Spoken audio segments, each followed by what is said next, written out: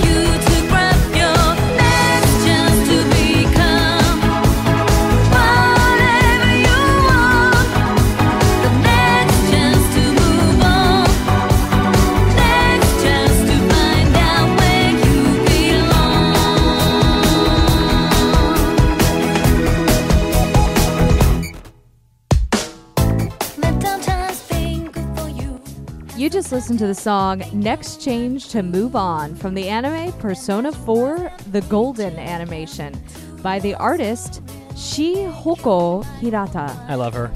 She's amazing. This is episode 244 of the Anime Addicts Anonymous podcast, where our sole mission is and always will be what? The sole mission is to make everyone's addiction worse, their anime addiction. I think so. Yeah. Can you support that, Cram?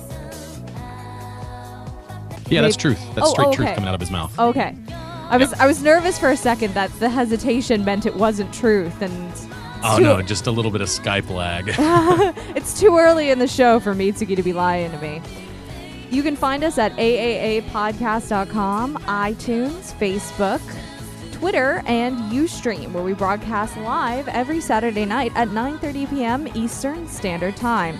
I'm Chiaki, and joining me tonight are... Yeah, my name is Mitsugi, and for some reason, I always like the music in the Persona games. Shoji Meguro writes great music for games and anime. That's all there is to it. I agree. And I'm Cram, coming at you all the way from Japan, right across the Pacific Ocean via the internet tubes. Or the Atlantic, if you just go over and keep going. Yes, if you go all the way across Asia and then through Europe and then over the Atlantic, then yeah, sure. Yeah, you know. You stop in Egypt, walk like an Egyptian with the Stardust Crusaders, and you just, jump over to China, hang out with the Romance of the Three Kingdoms, and then you're in Japan. Hey, Crazy. wait, Yeah. Stop in Day Egypt, trip. stop Day in trip. China. That goes with what we're talking about today. But first, we have a 5-star review submitted by Sir Screddy. Sir Screddy. Sir Screddy, who wants to read this one? I haven't read a 5-star review in a while. Go so for it. I think I'm going to do this one. So, as Chiaki said, this 5-star review comes from iTunes, from Sir Screddy. He writes, "My employer blocked Pandora Radio a year and a half ago. Boo. I thought it was the worst thing in the world. I agree. If my employer blocked podcasts, my world would die. I'd probably quit. However, it turned out to be a blessing in disguise because I started to download and listen to podcasts. The best of all the podcasts I listen to is most definitely the AAA.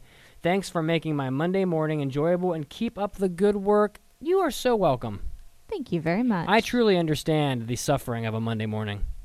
So it's my pleasure. New forum members, welcome to the forum. Z.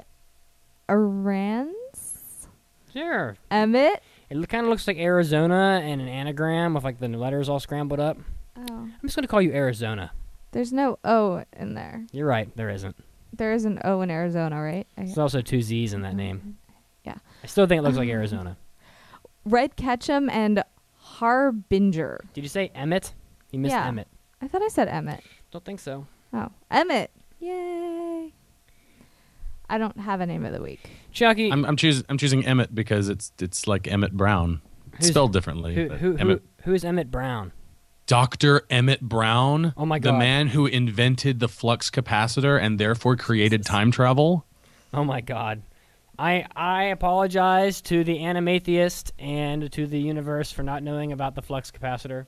I do Learn your apologize. science. That's all I'm saying. Learn your science. it- As per usual, the religious institution doesn't give a shit about science. Is that a, the Pope and the Church of Mitsugi have no official stance on science, I'll have you know. So, Other than it's not something you can do at a gym, so they probably, we do endorse gym memberships. That's And a if- sick burn. and if That's you- kind of a burn there. And if you work at the Church of Mitsugi, we will provide you a gym membership to the gym of your choice as part of your benefit package. So, Oh. Yeah. All right. you have to have a lot of strength to be able to drag the Moe girls kicking and screaming from wherever they're hiding. All bra, no brain. Trivia. The answer. So says the girl who can't read names. Well, Okay, and you're blonde. Okay, next. and you're blonde. The answer was Shugo Chara. And those who got it right were Night Treader, One Half Ranma, J-Rock Freak, Full Metal Girl 21, Bryn Yayawi, Shikakage, The Count, Baka Ichigo, David the Demon, Snakeblade 31, Shakespeare, Chippy Rob, Moe's Love, It's a lie. Obai for Senpai, Astrophysics, Icy Rose, and Nelly 1876. And the winner for the week was One Half Ranma. One half Ramna. Nice job. I actually didn't know that. I never know the trivia. If I were to play the trivia, my score on the website would be so pitiful. Is this a first-time winner? No, I don't think so. Oh, okay. But One Half Ramna has been around for quite a while. The Right on. theme is still Magical Girls. Yeah, it is. I didn't know the trivia answer this week, as I never do. But the new trivia question is up on the website, so you can find it on there. And I think this one seems a little easier. I seem to recognize it a little bit better. So we made as we always do, we made a AAA podcast fantasy football league, but we never really mentioned anything about it other than the fact that it was full. So I'm going to run down the names of the teams in the league, because some of them are pretty funny, I think, actually. And then we will explain how Chiaki embarrassed her opponent in the first week. No. So here's a rundown of the teams that won this last week. The Crimson Pigs, which I kind of think is a Porco Rosso reference. Could be. I agree. guessing. I think it is. Villains Hidden in the Leaves. That kind of sounds like ninjas, I think. Naruto. The Acolytes of Mitsugi, which obviously that's me. A Super Bowl Full of Kittens, which is Chiaki's name. And Noble Phantasms, Bear Too Strong. Those are the winners. Chiaki, how did you pick your team this time? Astrological signs. So you mean to tell me that you beat your week 1 opponent and only picked players that were what? Well, I picked signs that were compatible to my sign. Dear I'm God. a Libra. So I picked signs if they were Aries, Gemini, or what was the other It's a one? fantasy football crime. Sagittarius. It's a crime. And I looked at, what moons were in what houses. Jesus. And Okay. So So. that's fascinating. So here are the losing teams. So the losing teams are King of Conquerors, which I swear I think that's a Reign the Conqueror reference. Is that correct, do you think? probably. My Black Hammer, it's huge. Suck It Mitsugi. That's actually someone's name. It hurts my feelings. Moe for the win, Los Angeles Kush Monkeys, and Killer Otaku. So those are the teams for the league this year. And I plan on winning this time. So all the rest of you guys that think you have a shot, you actually don't. So. Yeah, you can't beat me. It's time for an almighty anime mailbag. Anime. Anime. Anime. Mailbag. If you would like to submit an AAA podcast mailbag, go to aapodcast.com, click on the tab called Mailbag, and fill out the Google form that will have it whisking away onto our document Whisking, full of mailbag. as Chucky gestures with her magic fingers of like Moedum. doing the whatever you call it, soul fingers or whatever. Spirit Spirit fingers? fingers. Whatever, spirit fingers. Jazz okay. hands, Jeez, spirit Mitsuki, get it fingers. right. Okay, Clearly, so, Mitsuki was never involved in musical dear theater. God. That's true, I wasn't. So, I don't know. Cram, would you like to read the first mailbag? Yeah, I guess. The first one comes from Okeanos, and this person writes, I have heard that once Japan had a brief love affair with Chinese culture during the 70s or 80s, as well as a resurgence of interest for old Chinese classics such as the Three Kingdoms. Mitsuki, being a person who enjoyed the 12 Kingdoms, why do you believe that anime inspired by mainland Asia folklore and history are seemingly no longer being made? Nobunaga has been done to death. Why not make something about the warring states period of China or Korea? I don't know about the love affair with Chinese culture, but I do know that Japan loves some Chinese food. Yeah. Damen. Yeah. It's often mistaken as a Japanese food, but ramen is actually a Chinese food. And actually, it's the same thing as lo mein. If you know about like how the language works, if you go to a Chinese restaurant and you have lo mein, that comes from the same Chinese word that the Japanese word ramen comes from. It's just how the Japanese pronounce it. So it's actually supposed to be the same food. It wouldn't surprise me if there was a Chinese, influence or fad or however you want to say it. The Korean wave, which was basically the same thing but for Korea, a fascination with Korean pop culture and fashion and everything like that, happened or started, depending on if you consider it still going or not, in the 1990s. And that was when, everyone was really obsessed in Japan with like Korean drama and Korean pop music and things like that. So even despite the rampant racism that is in a lot of Japan, especially toward other Asian countries, that still happens. So I don't know much about a quote-unquote China wave or whatever you want to call it, but I never really met anybody in Japan who had like a love affair with China or Chinese history. I knew people that loved Japanese history, but all I can say is that fads come and go, and people get interested in certain genres, and anime is no different. I mean, we had a lot of fantasy anime, and quite frankly, a lot of mech anime back in what, like the early 90s. And I think that those days have kind of come and gone in place of, school anime and lots of romance shows. And everybody has different things that they're interested in as generations progress. And that being said, I think that fantasy and maybe historical anime will come back eventually. I think that is true. I think that it will happen. And so just wait for it, and in the meantime, go back and try to pick out the classic fantasy shows that everybody enjoys that were out in the late 80s and early 90s. So our next sorry. Oh no, I'm sorry. I was just going to say that the Three Kingdoms otaku from Princess Jellyfish is representative of a certain type of otaku that does exist in Japan. So there are people that are into that stuff, but maybe not as many as like train otaku or horse otaku or whatever other kinds of otaku there are. So our next mailbag comes from Yotaro Vegeta. What's the response to the new Gundam? Let's just call it Gundam Recon for the sake of brevity. Brevity. Yeah. I added an extra syllable in there. You're just continually exhibiting my point about how you can't read, and you call us dumb. I can read. I just don't Unbelievable. read the same language as you. Moe is its own language. Oh, jeez. Sorry for Yotaro Vegeta. She's insinuating apparently that you write in Moe. Anyway. The character designs look a lot like Eureka 7's. I don't really know the answer to this, but I do. who would? I do. The I know awesome answer. people at Gundam at MAHQ. Yeah, I actually talked to Soulbro today about this anime briefly, and as he referred to it as G Recon, and apparently this anime is being looked forward to a lot because it's a Tomino anime, so everyone's very excited about that. I think that people are looking forward to having the bad taste from Gundam Age kind of washed out of their palates, because from what I can tell, nearly no one liked Gundam Age, particularly the way that it wrapped up at the end. And according to Soulbro, the consensus in the MAHQ Facebook group is pretty positive about the anime. Everyone seems to be looking forward to it. And even though the character designs may resemble other mech shows like Eureka 7, it was pointed out to me that although I haven't seen this series, the art also resembles the style of some other Gundam shows, such as Turn A Gundam.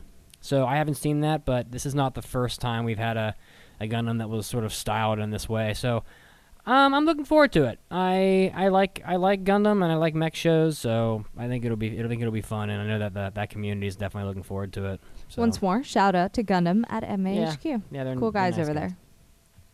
So the last mailbag is from Bruce, and Bruce writes, "Have any of you watched the anime Dog Days? If you have, is it weird that I am a 30-year-old straight male that really enjoys this anime and is really, really excited for the third upcoming season? Also, do you guys and girls have an anime or two that you really like, even though you may hate generally speaking, the rest of the anime that are in its genre?" Have you seen Dog Days? I have seen Dog Days. Okay, so is it weird that a 30-year-old straight, quote-unquote, straight male likes this anime? You know what? Like what you like. Don't be ashamed of it. As long as you don't like it for creepy reasons. Isn't this a magic anime? It's... Like a magical girl anime, basically? I'm sorry, Bruce. It's kind of a dumb anime. It's like get sucked into a different world. Is it a guilty pleasure anime? I can see how it could be. It's not for me, but I can see how it could be for someone. Because I really enjoyed the first season of Ikki Tousen, and actually I enjoyed the second season of Ikki Tousen also. And that anime is basically trash, and it's the kind of anime where people get hit and all their clothing explodes. So I have had my time with Ikki Tousen for some reason. For me, it would have to be Tenchi Muyo. I don't really like harems or stupid comedy. Tenchi Muyo's coming back. Tenchi Muyo, really? Yeah, you didn't know that? Have you watched that recently? It's coming back. I actually rewatched the ending within the past 2 years. So if you count that recently. Oh my goodness, I tried to rewatch it and it's so bad. Oh, it's a mess. It's so trashy. It's a mess, yeah. I seem to remember that show. All I can remember from Tenchi Muyo was really bad animation and a lot of drinking. A lot of drinking. I ship Tenchi Yoko, so I'm... for God's sake. Have you no shame? No, not really. God, shipping. Have you heard the kind of... That's a term You hate shipping? Yes, that's a term that exists for women on Tumblr. Not just on Tumblr, on fanfiction.net also. Oh my God. Guilty pleasures are a weird thing to me. I feel like I can justify everything that I enjoy, even if it's like lowbrow. I guess the closest would be like Chobits or something. There's stuff in there that I'm like, I don't feel good about liking the show, but I don't know. There's something about it. I just like it. I take to it. Yeah. Well, everyone has their guilty pleasure or their excuse or whatever the case may be. So Mitsuki was showing me some crazy pictures today. Okay. Yep. Of it was a black burger. Cram needs to know about this.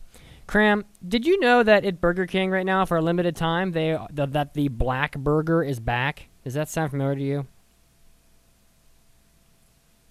I did know that. I haven't gotten one yet, but I'm planning on it. I haven't had one before, so. Do you know what this burger is, Cram?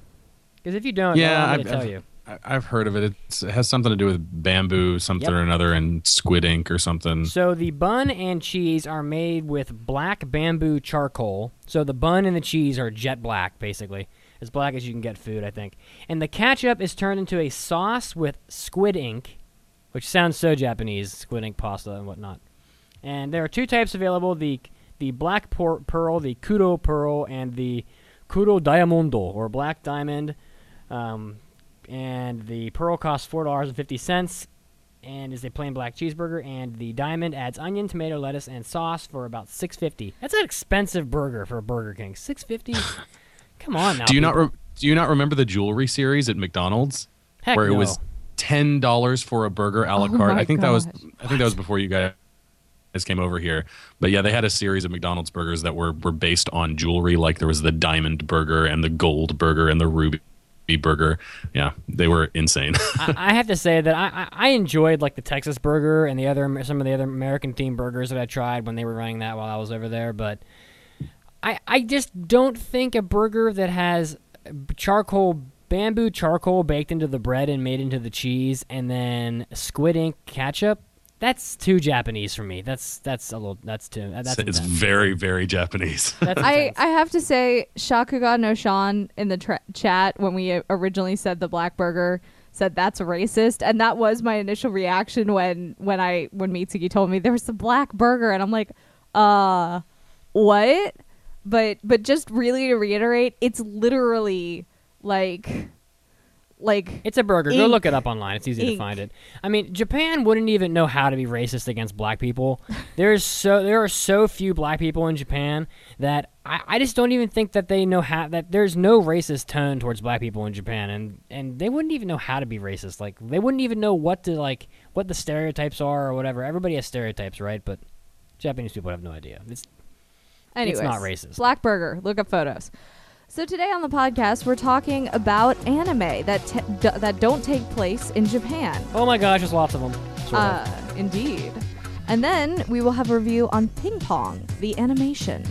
So stay tuned for all of that. But while we are on our news break, we have a poll question. Oh yeah. If you were making an anime set outside Japan, where would it be? North America, like USA, Canada, or Mexico. Western Europe, like England, France, or Italy.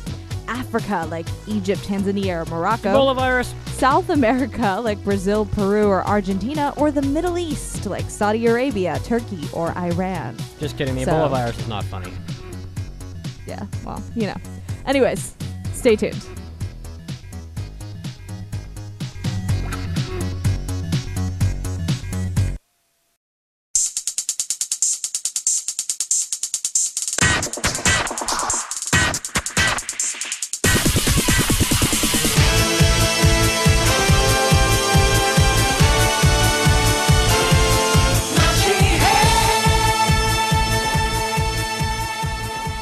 Hey everyone, this is Chiaki, and this is your Anime News Break. First up, I don't know how much you may or may not be enjoying the current anime Nobunaga Concerto, but it seems that people in Japan are enjoying it enough to make a live-action adaptation of the anime. It will be on Fuji TV, and they have announced that Ko Shibasaki will be playing the show's heroine, Kicho, who is Oda Nobunaga's wife. The series will premiere as part of Fuji TV's 55th anniversary project on October 13th, and you can find photos of some of the characters online already. In other news, while we are back in feudal Japan, Hello Kitty is also on board.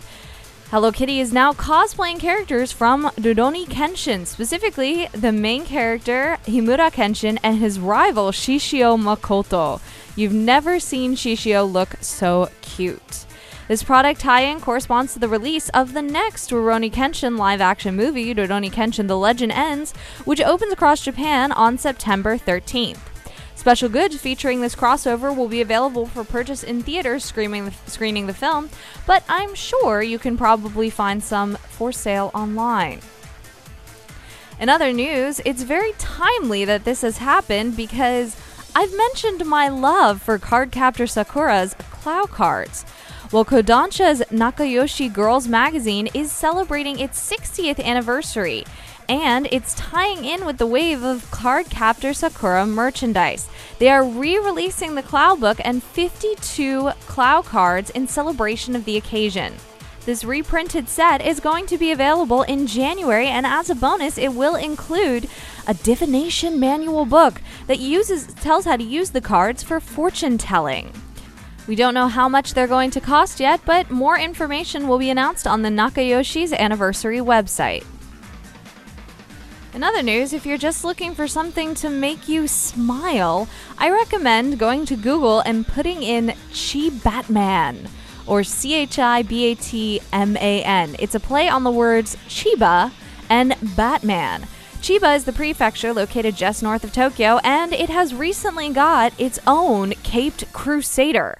Inspired by Christopher Nolan's Batman, there has been Batman driving around Chiba on a 3-wheeled bat pod, complete in full character costume regalia.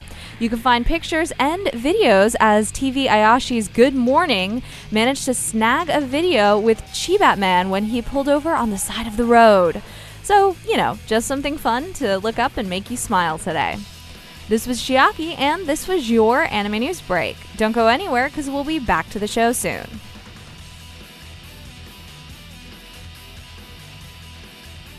Chiaki, what's that? Mitsugi, what are you doing looking at my computer screen? Get out of here. Was that a... No. I think it was. No, it wasn't. Come on, Chiaki. We've all played a hentai game before. It's nothing to be ashamed. Will you just get out of here? Okay, I will. Thank you. If you tell me where you got it. Really, Mitsugi? Yeah, I bought hentai games before in Akihabara, but they're all in Japanese. I can barely get halfway through them before I get frustrated and have to quit. I can't understand a word that's on the screen. Well, maybe you should study more. Plus, that one looks really high quality. I mean, look at all the artwork on her. I'm looking at my computer screen again. Fine, but you get my point. All right, if it makes you go away, I got it off JList.com. JList.com? Don't they just have figures and bentos and stuff? Well, yeah, but they also have some more adult things, too. They have a huge library of English-translated visual novels. And yeah, not all of them are adult. Some are like Steins Gate, and they're always bringing out more.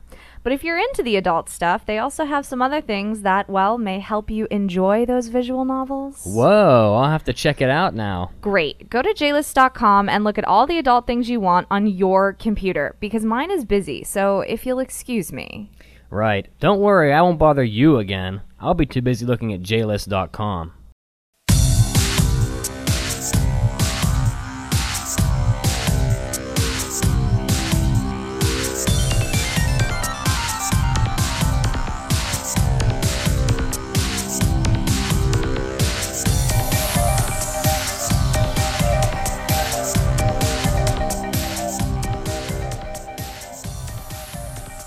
And we're back to the 244th episode of the Anime Addicts Anonymous podcast. While we were gone, this became Dance Party Land. It did. Even our mascot. Oh, okay.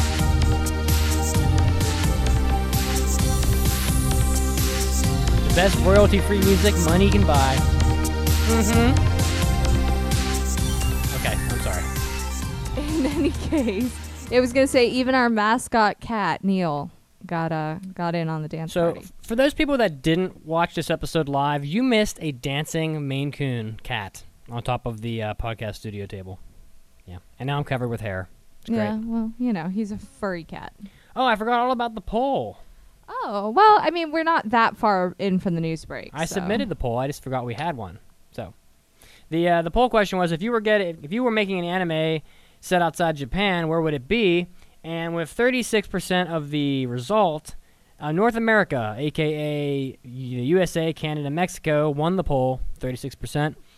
Following that up, tied with 21% each, Western Europe and South America. So, I guess pretty much no one voted for the Middle East. So, well, that's where JoJo's Stardust Crusaders takes place for the most part. So let's each of us answer the poll, just out of curiosity. So if you were making an anime, Mitsugi, and you were setting it outside of Japan, where would you place it?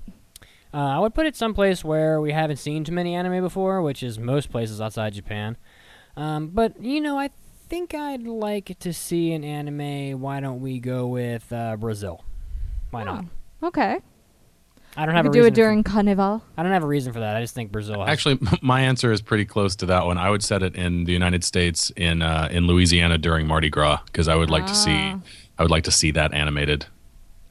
I would put it in Turkey.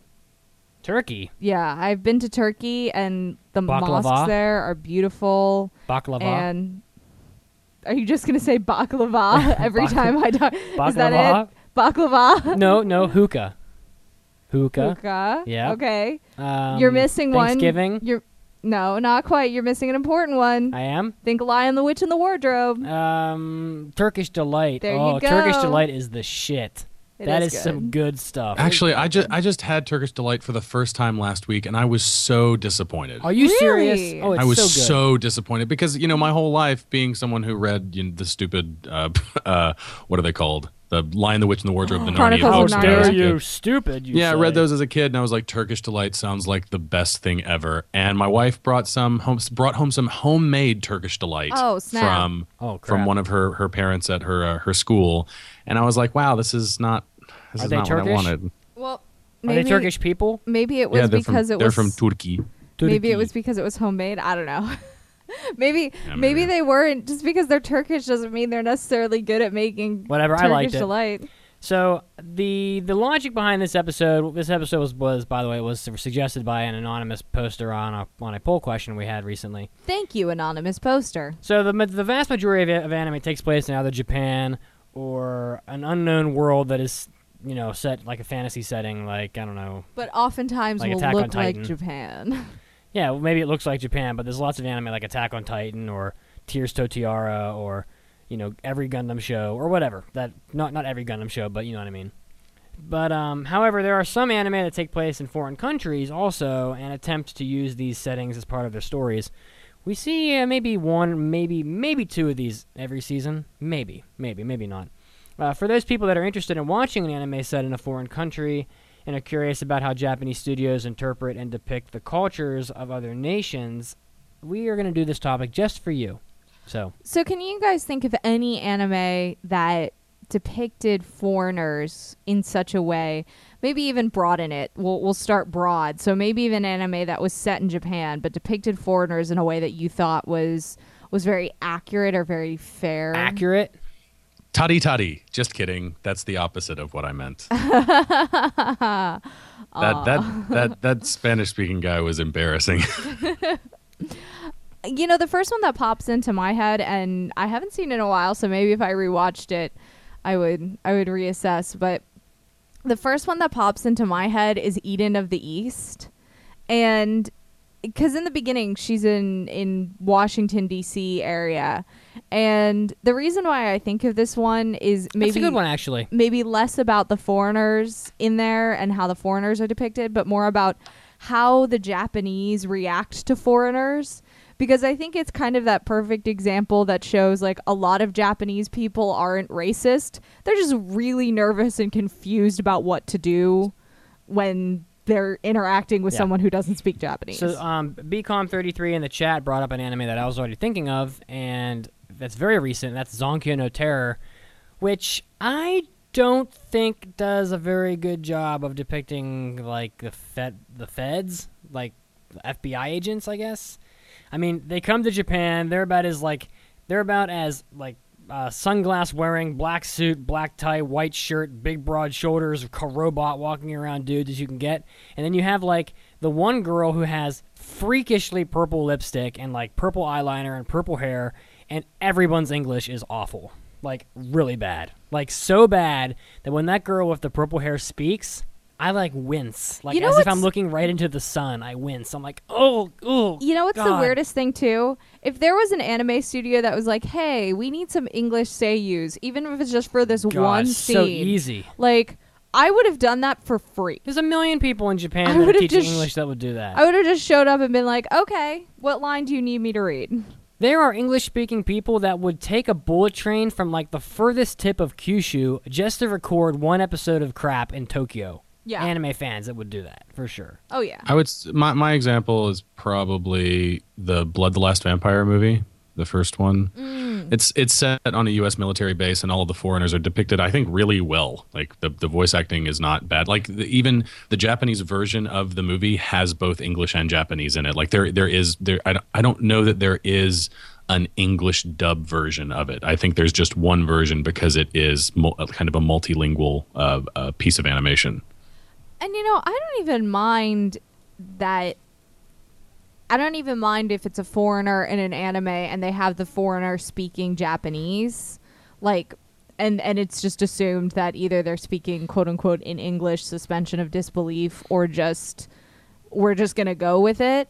I don't even mind it if they don't try to go for the they're foreign, therefore we have to make them speak English. I think it's nice when foreigners are depicted in, Well, not louder. just one more comment. Weren't there some foreigners in Durarara that were kind of well portrayed? I haven't seen Durarara, Yeah, I haven't watched it. but made by the same people was Bakano. And Yeah. Bakano was set in across New York City and Yeah, Alcatraz like in the 40s and or Chicago, whatever, yeah. 20s or 40s or something. And all of that was very, none of it, I think everyone basically, maybe aside with one or two exceptions, was foreigners in that show. And so none of them seemed, they didn't seem any more over the top than what they would have been if it was produced by America, if that makes sense, because they were all mobsters. Yeah. And there's there's some glitz and glam and glistening shit that gets put on when you're talking about mobsters. One more quick comment about Zonky No Terror. I don't understand why this is, but there's like a dozen people that are from America in that show.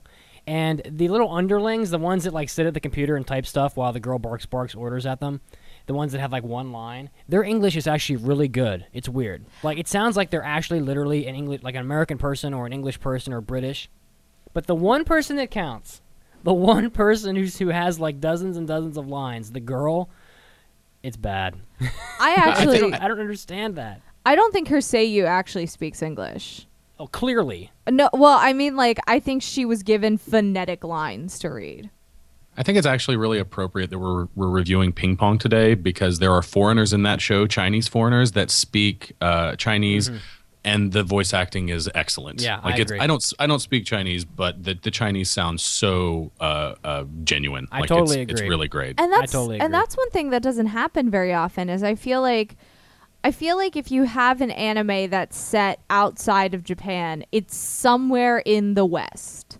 It's America, it's Europe, less frequently, Africa, Middle East, maybe Southern Asia. Yeah. But other countries in Asia, unless you get that kind of gem, as I think it was Yotaro Vegeta from the mailbag mentioned, like the Romance of the Three Kingdoms or whatnot, you don't really see anime set in other areas of Asia that often. The chat is talking about Ustreamer 404828. It was talking about Kuroko no Basuke, and that anime also has some really, really extraordinarily terrible English in it.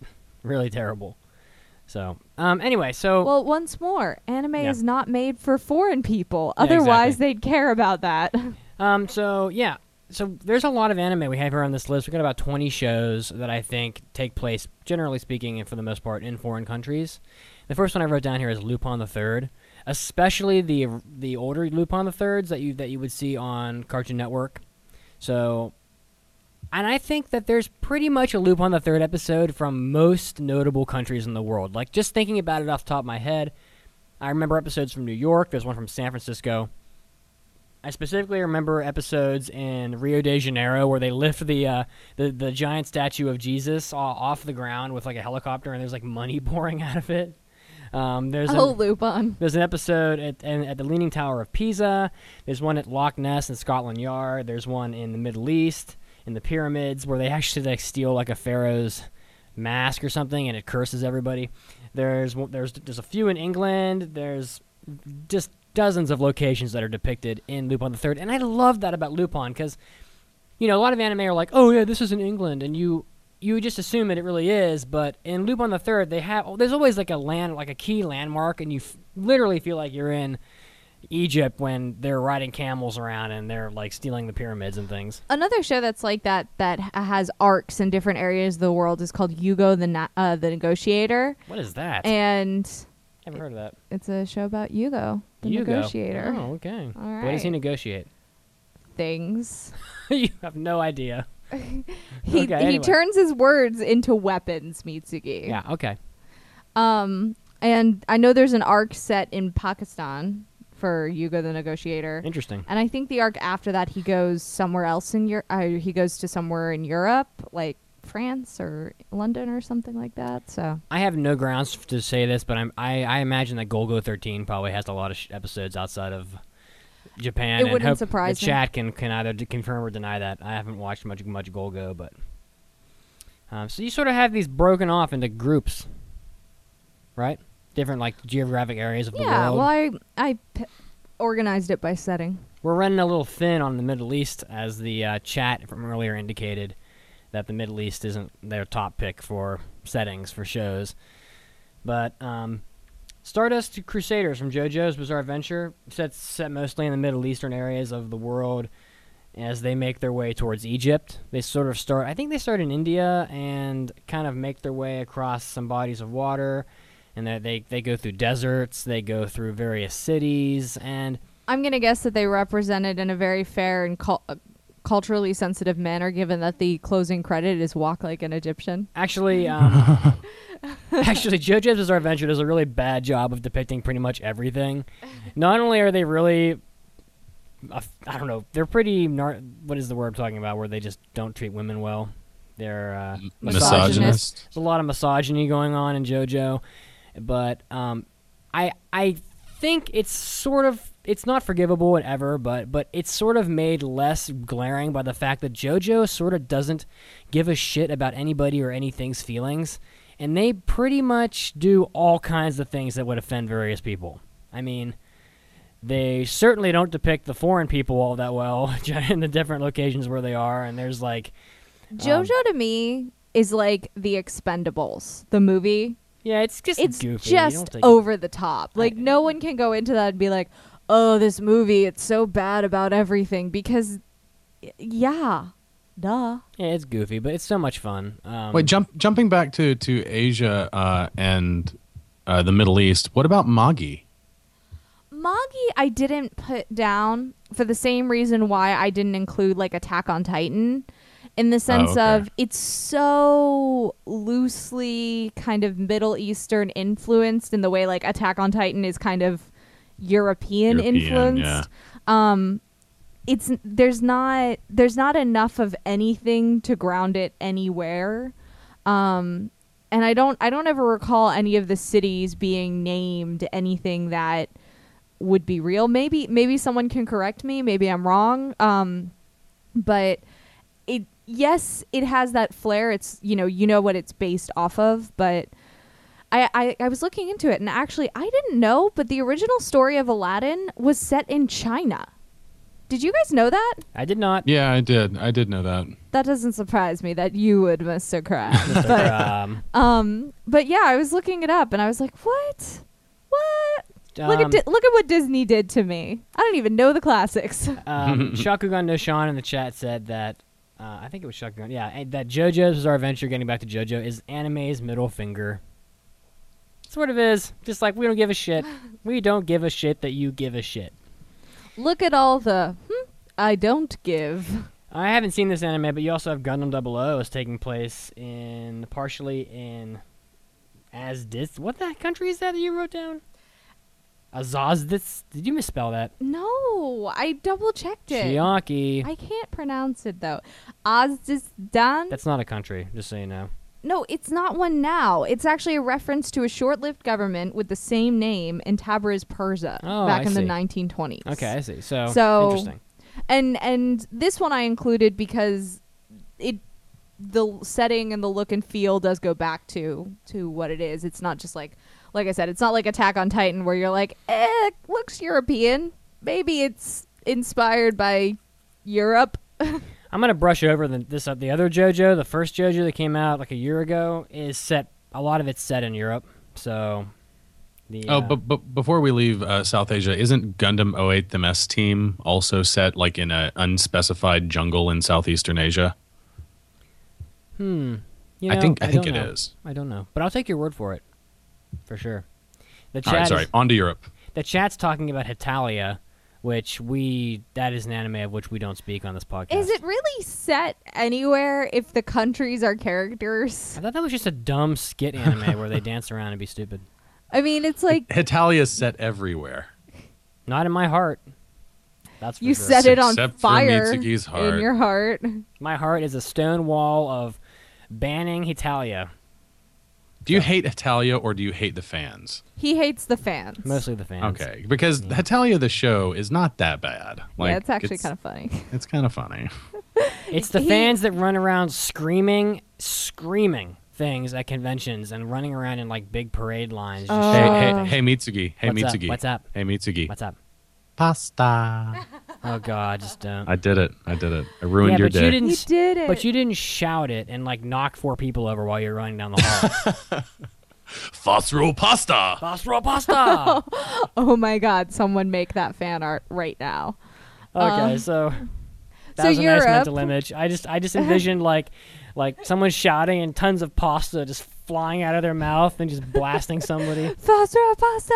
Ghostbusters style with like the slime guns. Yeah, you picture that in your mind.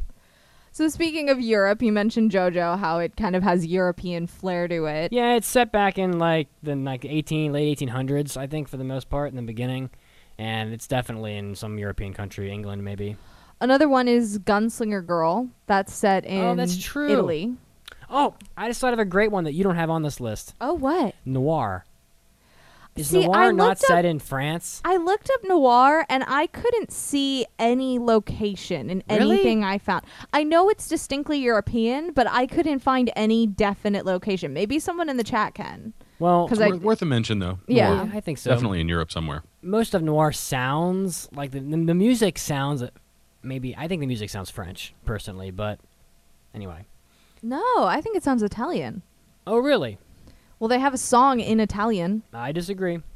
No, they do. Canta per me. But that's because a lot of like opera style classical music is written in Italian. That's just how it has always been since like the 1700s. Well, that's true. That's more them taking a classical approach to writing a piece of music than it is. You want to write an opera in German? German is so brutish. Oh, there's also Licensed by Royalty, which takes place in like a fantasy version of England and Ireland, but I think that show takes place like all over the place. Well, there it is. Well, there it is. So, you wrote down Fantastic Children here, but I think that mostly Fantastic Children doesn't really take place in the world that we know, and if it does, it doesn't do a good job of telling you that. Well, it starts in a fictional village in Belgium. Okay, well, but then And then they make a note that these fantastic children they are fantastic. are seen all across Europe. And they are time travelers, so they must use the flux capacitor, Cram. Oh, so now we're ready to talk about science. Yes, we are. All right. Look at him jumping on that bandwagon. What He's kind of an science- atheist groupie. What see kind what of he's doing. science would you like to discuss? The kind that gets me back in time. Nice. Well, I appreciate Sorry. that. There's also Every episode is better with a little Huey Lewis. speaking of inspired by Sora Nowoto, is God. it has a good opening song by It does, but Calafina. that anime is awful.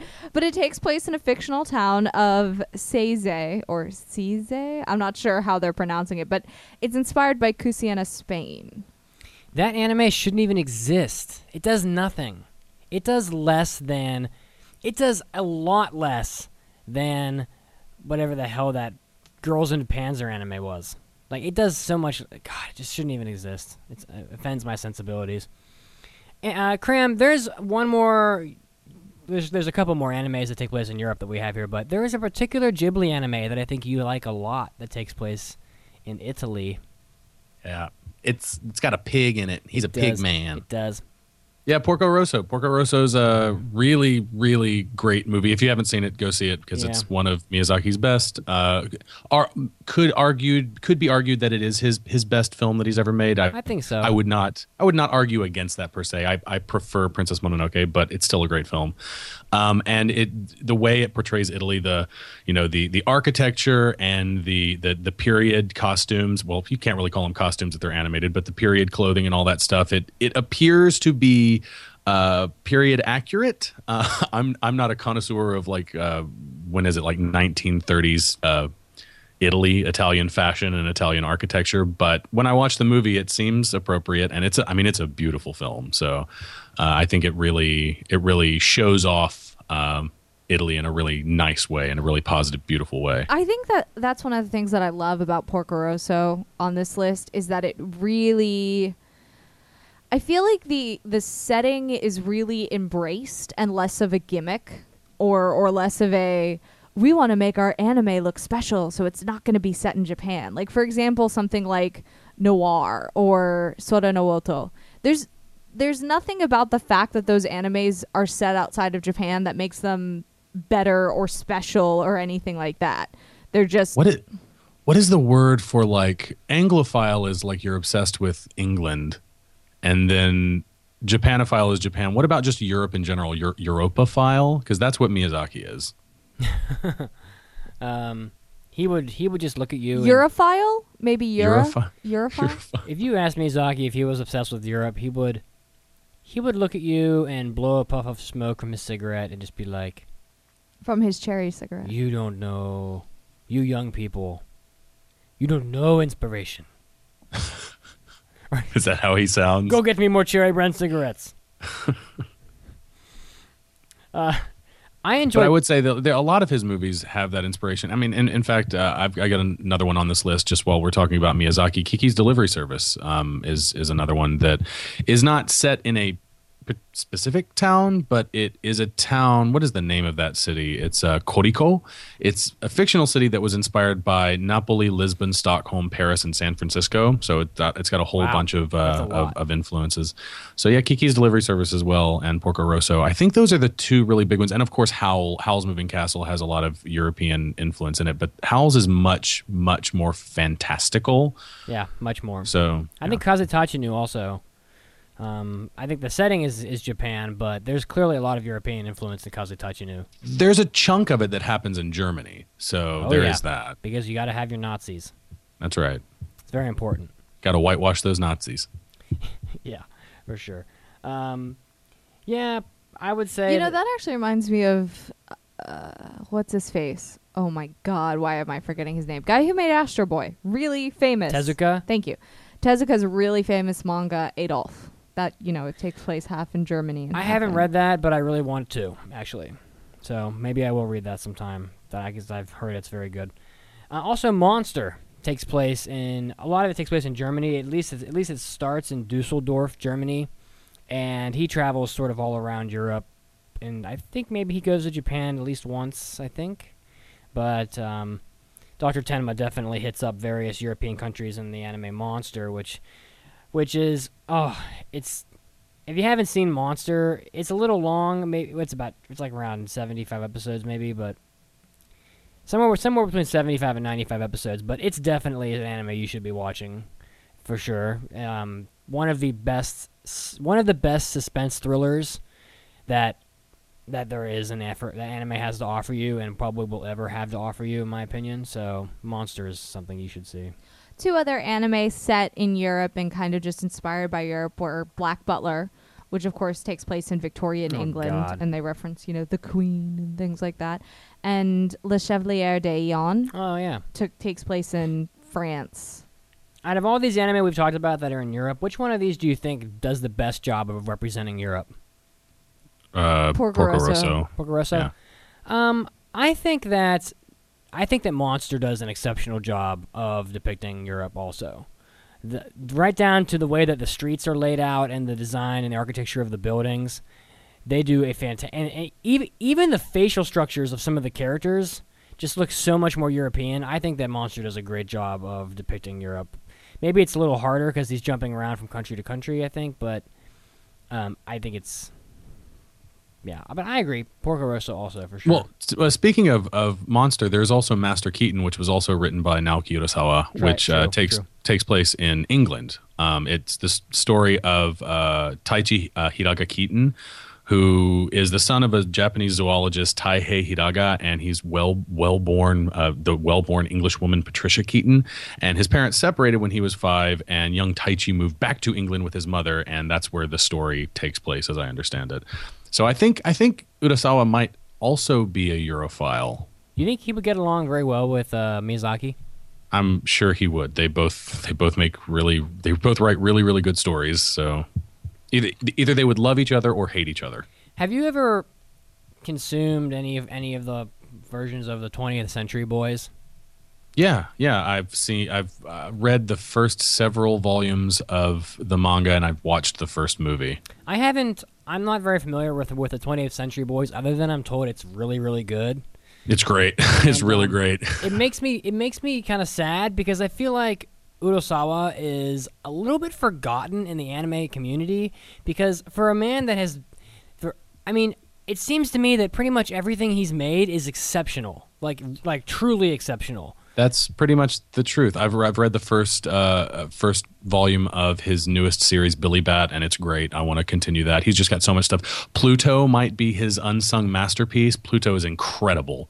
I think that really deserves to have a really nice high budget anime series. And I don't think that'll ever happen, but That would be nice. That'd be really nice. I just think it's really weird that I almost never hear anybody talking about Naoki Urasawa. Like he just completely slides under the radar every single year, I guess. I never hear about him, and for a guy who puts out some of the most consistently fantastic work, I just never hear about the guy. So Yeah, he's amazing. it's a little yeah. Anyway, so shall we anybody else have anything else for Europe?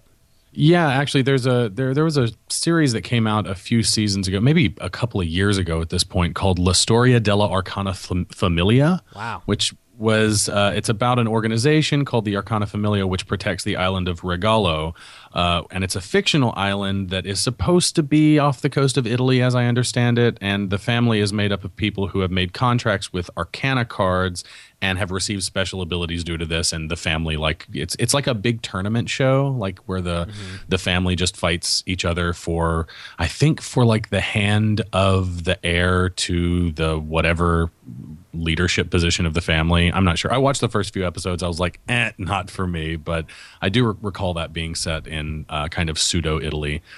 And then, of course, there's also The Rose of Versailles, set in France. Great Osamu Dezaki seminal work from the 1970s.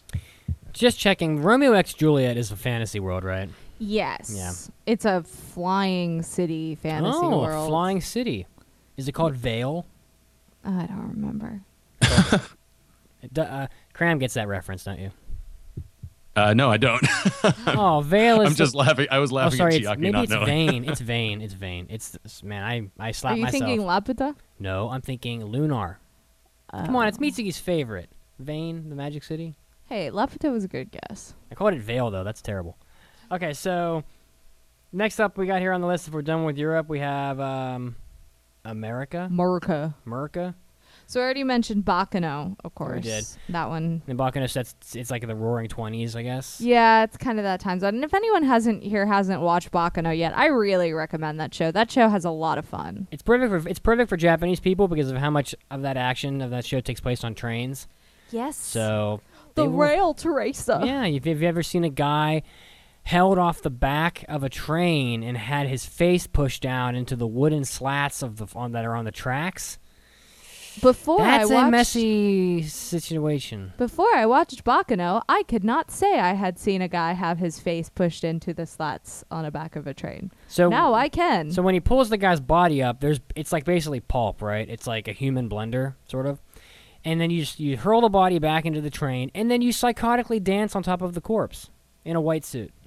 Well, the white shows the blood better. It's very gory. Anyway, so an anime that I think does an exceptionally good job handling and taking place a lot of the time in America is Space Brothers. Yes, I would agree with that. Space Brothers from about episode... I'm not sure exactly what episode, but maybe it's episode 30 or so until that anime concluded around episode 100. A lot of that show takes place in Texas because of NASA in Houston. And there is some English at times. I don't think that I was ever particularly offended by the way that they did the English in Space Brothers, but for the most part, they speak in Japanese. So they're not gonna butcher the English and make you cringe and wince, but there is sort of an understanding at times that Muta is speaking English, because they'll occasionally make a joke or make a comment about how he sort of, for the most part, understands what they're saying, but his English sort of improves as the show goes on. But at least initially, there is like your understanding is that they're speaking English, they're speaking English even though the actual dialogue is taking place in Japanese. And it's in Texas, so you have a lot of there's several instances of them being in like roadhouses. There's like some of the stereotypical Texas stuff like cowboy hats and boots and things like that. But they also have depictions of typical American neighborhoods and typical American houses with American cars, and I think they do a very nice job of handling, generally speaking, America in Space Brothers, as pretty much everything except the ending of Space Brothers is handled really well. Love that anime. People in the chat are mentioning some of the Marvel-produced animes, and one of the anime that I put on the list was Hero Man, and Hero Man takes place in Center City, which is inspired by LA, And I think that's co-produced with one of the Marvel people. It's not an official Marvel title, but I think someone involved with comics is involved on that show. Okay. I also wrote Major. I know not neither of you have seen Major, but Major from maybe the last 2 seasons takes place in America because eventually Goro Shigeno, which Japanese elementary kids know, Goro Shigeno. It's pretty funny. He joins a Major League Baseball team called the Indiana Hornets, and so they go to America and they do American things. I think they do a pretty good job of depicting America. They don't do it offensively. It's maybe about as well done as Space Brothers. I honestly can't think of, in my personal memory, I can't think of any shows that have more content that take place in America than Space Brothers and Major, and that do a better job of depicting characters in those countries. So that's my opinion. I like Bacano, that's fine, but like Bacano takes place a lot of that anime is just on a train where they just slaughtering each other. But yeah, and another one that I was going to mention was Pet Shop of Horrors, which takes place in Chinatown, LA. But there's nothing about that show that makes the setting relevant to anything. It's just kind of, again, like Sora no Oto. Oh, it's outside of Japan. Cool. But it would be the same story even if it was set in Japan. I mean, in Space Brothers, they're actually showing you like the Houston airport sometimes. And I tend to believe that that's really what the Houston airport looks like because Space Brothers was an anime that did its research quite well. And a lot of shows are quote-unquote in America, but they don't really take the time to show you a lot of genuinely American things. So the first like episode of Eden of the East is in Washington D.C. That is and true. They do an okay job. There's nothing more American than the White House. Except the Japanese people in that anime are so not Japanese. Like, what Japanese person you know is just gonna pull their pants down and like wave their penis around? Isn't that what happens? Is that not what happens? Yeah, but there's a reason. I really like that show. I know. I'm just kidding. But I agree. Eden of the East is really great, and it's kind of funny watching the characters get chased off of the White House grounds by the naked by the security guards. I still need to watch the last movie. Why? I'm not bothering with the movies. I watch the series. That's good enough for me. That anime really pissed me off. Like, how can they genuinely do that to the fans of the anime? It just drove me nuts. I mean, they just don't end the show, and then they expect you to wait a year, and then they expect you to buy 2 movies? Like, give me a break. They're on Netflix. And they're not even, like, the first movie was a total letdown. Yeah, it was kind of meh. The last one I have on my list is Gunsmith Cats, which I think takes place in Chicago. I think. Yes, I think so, probably, maybe, but they do a really shady job of depicting some of the characters in Gunsmith Cats. And for those people that don't know Gunsmith Cats, it's a 3-episode OVA that I think was made in like the mid-90s about like some bounty hunter girls that do odd jobs that are dangerous. I mean, in that anime, there's a woman from Russia that sort of is like an assassin type character, and it's just awful. Her name's like Olga or something, and she has like neon blue hair, but she speaks with like a an accent, like what they believe is a Russian accent, and I think the Russian people would probably be pretty offended by that character. I'm not 100% sure, but I like Gunsmith Cats. It's a fun 3-episode show that's probably an anime, perfect for an anime club, maybe. I don't have any more. Yeah, I think that Europe is pretty much like the top grouping for anime as far as foreign settings go. But yeah, I think that if people want to watch an anime that takes place in a foreign country, those animes do exist, and you should maybe check out some of the ones we have on this list. I definitely recommend Space Brothers. I recommend Monster. Of course, the Ghibli movies are great. Anything by Urasawa is great. And closing comments.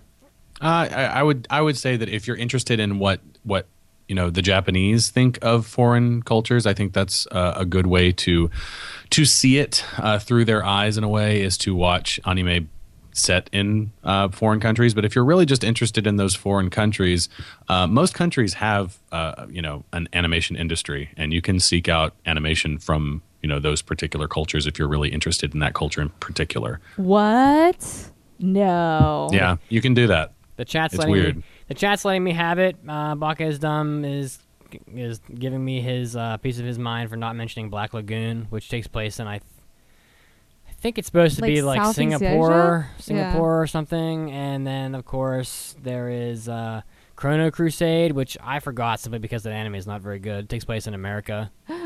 I watched that anime back in college. Chrono Crusade is the biggest cock tease anime ever because Ever. that logo looks like Chrono Trigger and It does. Chrono Cross, and I thought that's what it was going to be. Me too. And it wasn't. So that anime can go right to hell.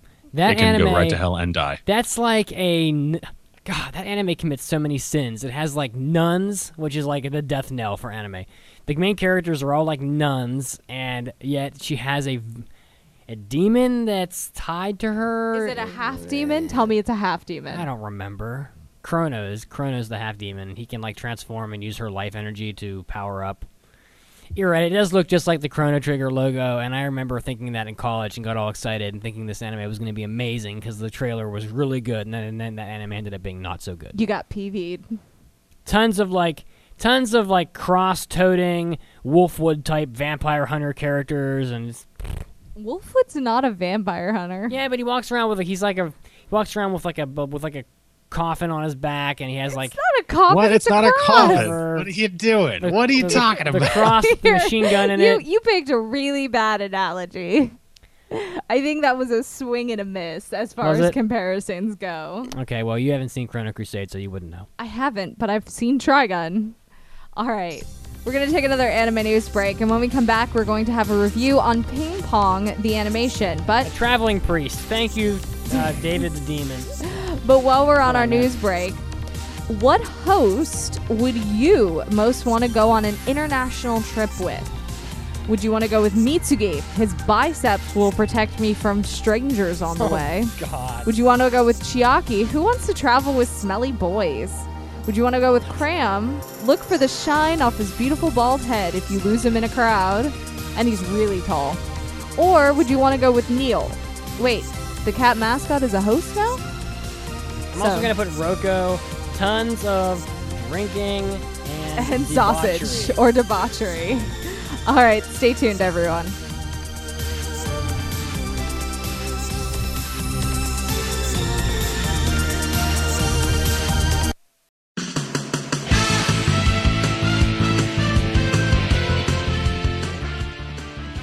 Hey everyone, this is Chiaki, and this is your anime news break. First up, I don't know how much you may or may not be enjoying the current anime Nobunaga Concerto, but it seems that people in Japan are enjoying it enough to make a live-action adaptation of the anime. It will be on Fuji TV, and they have announced that Ko Shibasaki will be playing the show's heroine, Kicho, who is Oda Nobunaga's wife. The series will premiere as part of Fuji TV's 55th anniversary project on October 13th, and you can find photos of some of the characters online already. In other news, while we are back in feudal Japan, Hello Kitty is also on board. Hello Kitty is now cosplaying characters from Rurouni Kenshin, specifically the main character Himura Kenshin and his rival Shishio Makoto. You've never seen Shishio look so cute. This product tie-in corresponds to the release of the next Rurouni Kenshin live-action movie, Rurouni Kenshin The Legend Ends, which opens across Japan on September 13th. Special goods featuring this crossover will be available for purchase in theaters screening the film, but I'm sure you can probably find some for sale online. In other news, it's very timely that this has happened because I've mentioned my love for Cardcaptor Sakura's Clow Cards.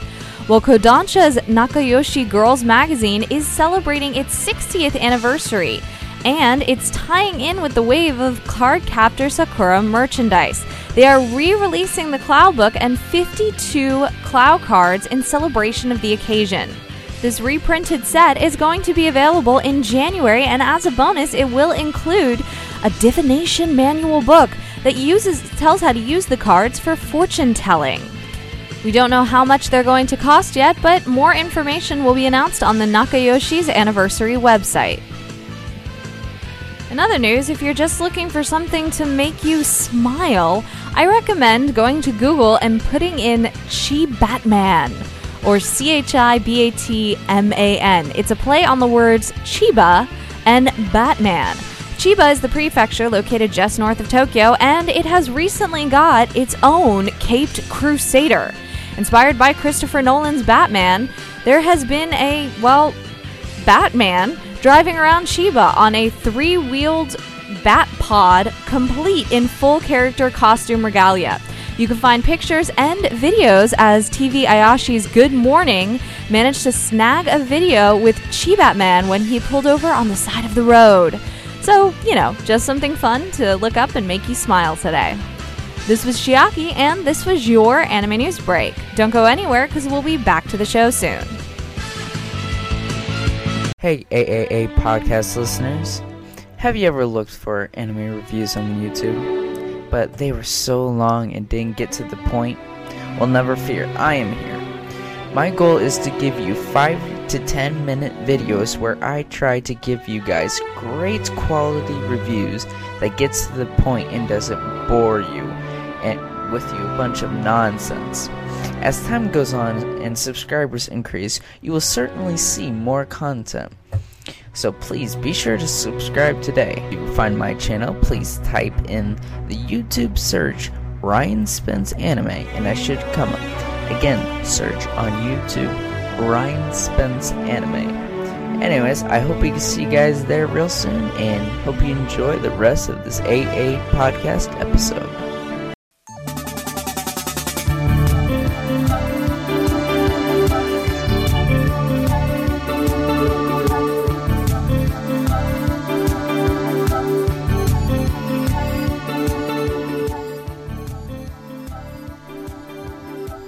And we're back to the 244th episode of the Anime Addicts Anonymous podcast, where Mitsuki is giving me looks because I forgot I was leading. Chucky's like, I'm just going to get on my phone. No, I Look wasn't at even me. on it. I was so offended by the Riesling I'm drinking. It wasn't what I wanted. Oh, I'm so sorry that your wine's not quite up to snuff. It isn't. I tried to be adventurous, and it said it was sweet. Just stop. And Just it's stop. not. What? Why am I stopping? Anyway, so the result of the poll, what host would you most want to go on an international trip with? With 57% of the vote, of course, Chiaki won. Oh, you guys want to go on a trip with me? Let's go. I like traveling. I do. Okay, so I knew that Chiaki would win that poll, so what else? Not very surprising. But what might be surprising is Mitsuki, the anime ping pong. I would go on a trip with you. Would you? Yes. Well, That's weird because 0% of the chat would. yep. 0%. Was it 0%? 0% pick Mitsugi. Oh, you come with me. Come with me and all the people coming with Man, me. even Neil got more votes than I did. The cat got more votes than you, man. People would rather go on a trip with my cat than go on a trip with me. Wow. Mitsugi, it's okay. Real men also cry. Well, you know what? You're gonna have to clean his litter box, and his poops are very big, huge, giant, like dog poops. So, enjoy that. So Cram, how did we like the anime ping pong? Well, we're going to talk about it, but I liked it quite a bit. How did you like it? Well, we'll find out. How about that? All right, let's do it. So, Ping Pong the Animation is a show that came out spring 14, I think, and it's a Tatsunoko Productions anime. Yeah, it was a spring season one.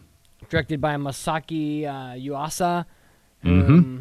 Has he done any other directing in his career, or is this like a debut Oh, for yeah. him? Oh, yeah, he did Tatami Galaxy. He's actually been, he did an episode of Space Dandy that was really well received. He also did an episode of Adventure Time that was also really well received.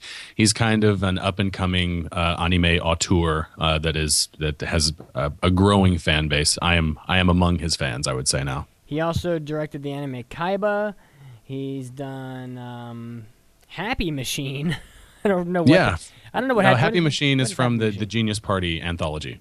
It was one of the better ones when I remember reviewed that a while ago, several months ago. After looking at the photo, I do remember that anime because of the photo is quite distinct. Okay, yeah, so he's done quite a bit of work. He also did some episode directing for Space Brothers in a limited capacity, but okay, so Masayuki Yuasa is he's pretty up and coming. He falls outside of the rules we set on that prior episode we did, but he's almost 50, but yeah. He'll be around for a while yet. So this is an anime about two childhood friends. One I guess we'll just use their nicknames.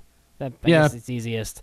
Peko and Smile. Peko and Smile, and every time I hear Peko, I think Peko-chan, which is like who's the mascot for the Fujiya Cake Company. Yeah, I think the name actually comes from the onomatopoeia for a hungry stomach, which is peko peko in Japanese, because he's always eating like junk food and stuff. That kind of sounds like peckish, so that makes sense. Yeah, and it shows this anime is mostly, I think, like a character study. It's shows the progression of their friendships and their lives and how they develop as people, and it all is centered around the game of ping pong. And the anime goes through several different phases, including some tournaments. But really, I think this anime is mostly like a character study and kind of gives you a very adept look into the lives, the motivations, and the passions of the various characters that are in the show. And there's also other characters too. There's like China, who comes in. He's the Chinese, like I guess he's an ex-Olympian.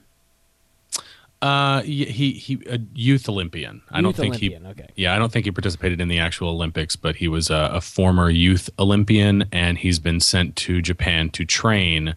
And when he wins in Japan, when he wins a tournament in Japan, he can come home. Okay, Which okay, so that's sort of a focus of the show in the first chunk of the anime. And how do you want to handle this review? Because I feel like the actual story of ping pong is sort of limited in that the most of the content of the anime actually revolves around the characters. I feel like it almost makes sense to just review the characters in a way. It is really character driven. You have like it basically takes place over the course of 1 year, where at the beginning of the series you see these characters participate in the I guess they're regional championships, because they want to go on to the nationals and then subsequently the internationals. And then over the course of a year, you see them progress as characters, and you see their relationships develop. And then at the end of the series, they go back to those same tournaments that they participated in the beginning of the series.